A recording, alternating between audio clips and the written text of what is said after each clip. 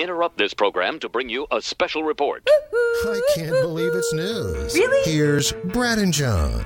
There's, the robots are coming, John. And lots of jobs being taken over by robots, and there's people every day stories about, we got robots that can do that now. I don't know if it'll ever get to, like, taking down trees, like robot tree cutter, hold on. robot loggers. Before you get into this, I'm glad you mentioned robots. Okay. My mind was absolutely, I was blown yesterday.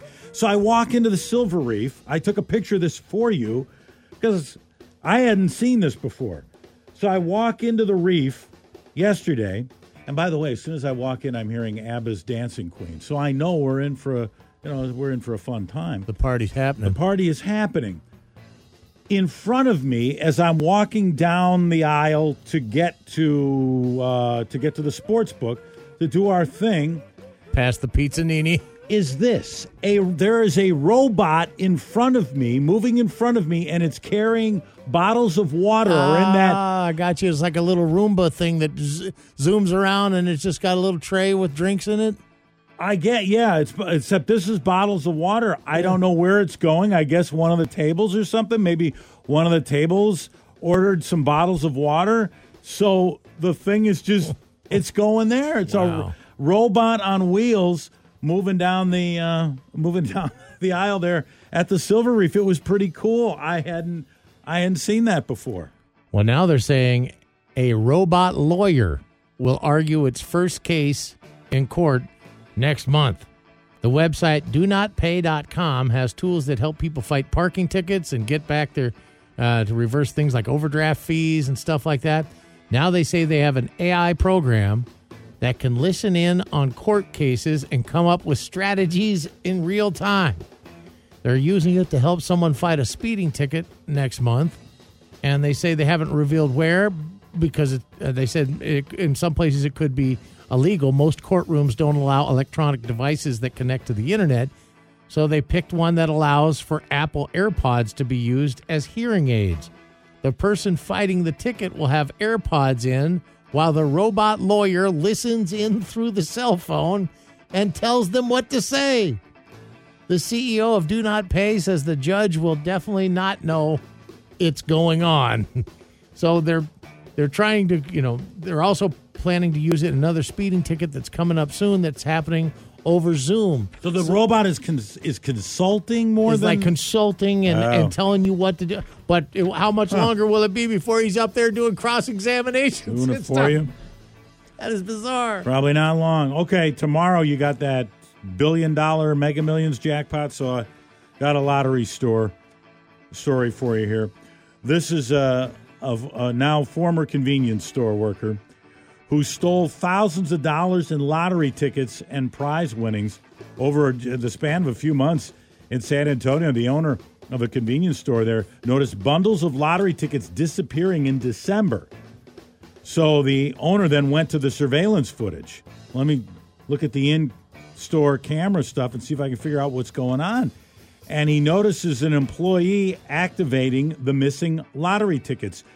And so the owner then confronted the 37-year-old, now former employee, who admitted, I activated all those tickets. This woman said she would activate the tickets, keep a few, and put a few out for sale. What do you mean activate? I guess put them into service to make them ready for sale, Okay, I guess. all right, I don't know. She stole 30 bundles of tickets, with each bundle containing 25 to 30 lottery tickets. She took over 750 tickets worth $31,000 in total.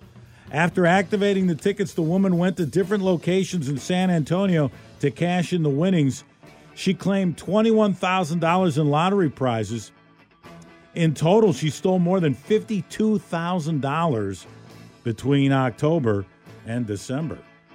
And we'll wrap up things here, and I can't believe it's news, with an odd, unusual theft case. It goes back to the case originated September 8th in Milwaukee, and a 25-year-old man was just charged in mid-December for felony burglary, and here's how the case unfolded. This man attended the doubleheader of the Milwaukee Brewers hosting the San Francisco Giants at Milwaukee's American Family Field.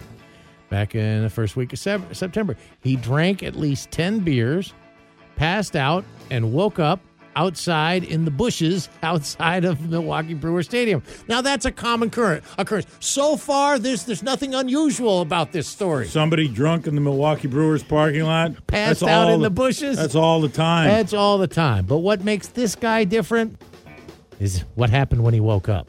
He woke up and thought, I need to get back into see if the game's still going or something. I don't know. But he started pulling on a door until it opened. And then I'm inside the stadium. So he goes to the team's clubhouse and breaks into the clubhouse and ends up stealing electronics, credit cards, team memorabilia, all kinds of stuff. He found his way into the clubhouse and started first taking stuff from the locker room. And then a team strength coach ended up coming in and said, yeah, there was a bunch of stuff missing from my office, a laptop, iPads, headphones, a passport, a credit card. Then he took a jersey and a shaving kit from Craig Counsell's office. He's the manager of the Brewers. And then an equipment manager said, yeah, there were bats, autographed memorabilia, anniversary bat from the 1982 World Series. The keys to the Arizona spring training facility were stolen. 2 game jerseys and a bag full of baseballs and all that. The man ordered an Uber to take him home. His roommate told detectives that, yeah, he showed up early on September 9th with a duffel bag full of Brewers stuff. And I'm like, I don't know where he got all this stuff. The man's attorney says the Brewers declined to comment, but he says he's going back to court. I think they're going to look at it again, but he's facing felony burglary charges. Is there no security in this building? You're talking about a probably billion-dollar facility, and you're just... And players keep valuables inside their lockers in their locker room. So you just gonna let this thing go unguarded? And he's just wandering through, cracking people's lockers and offices open. I'm all drunk on the Miller.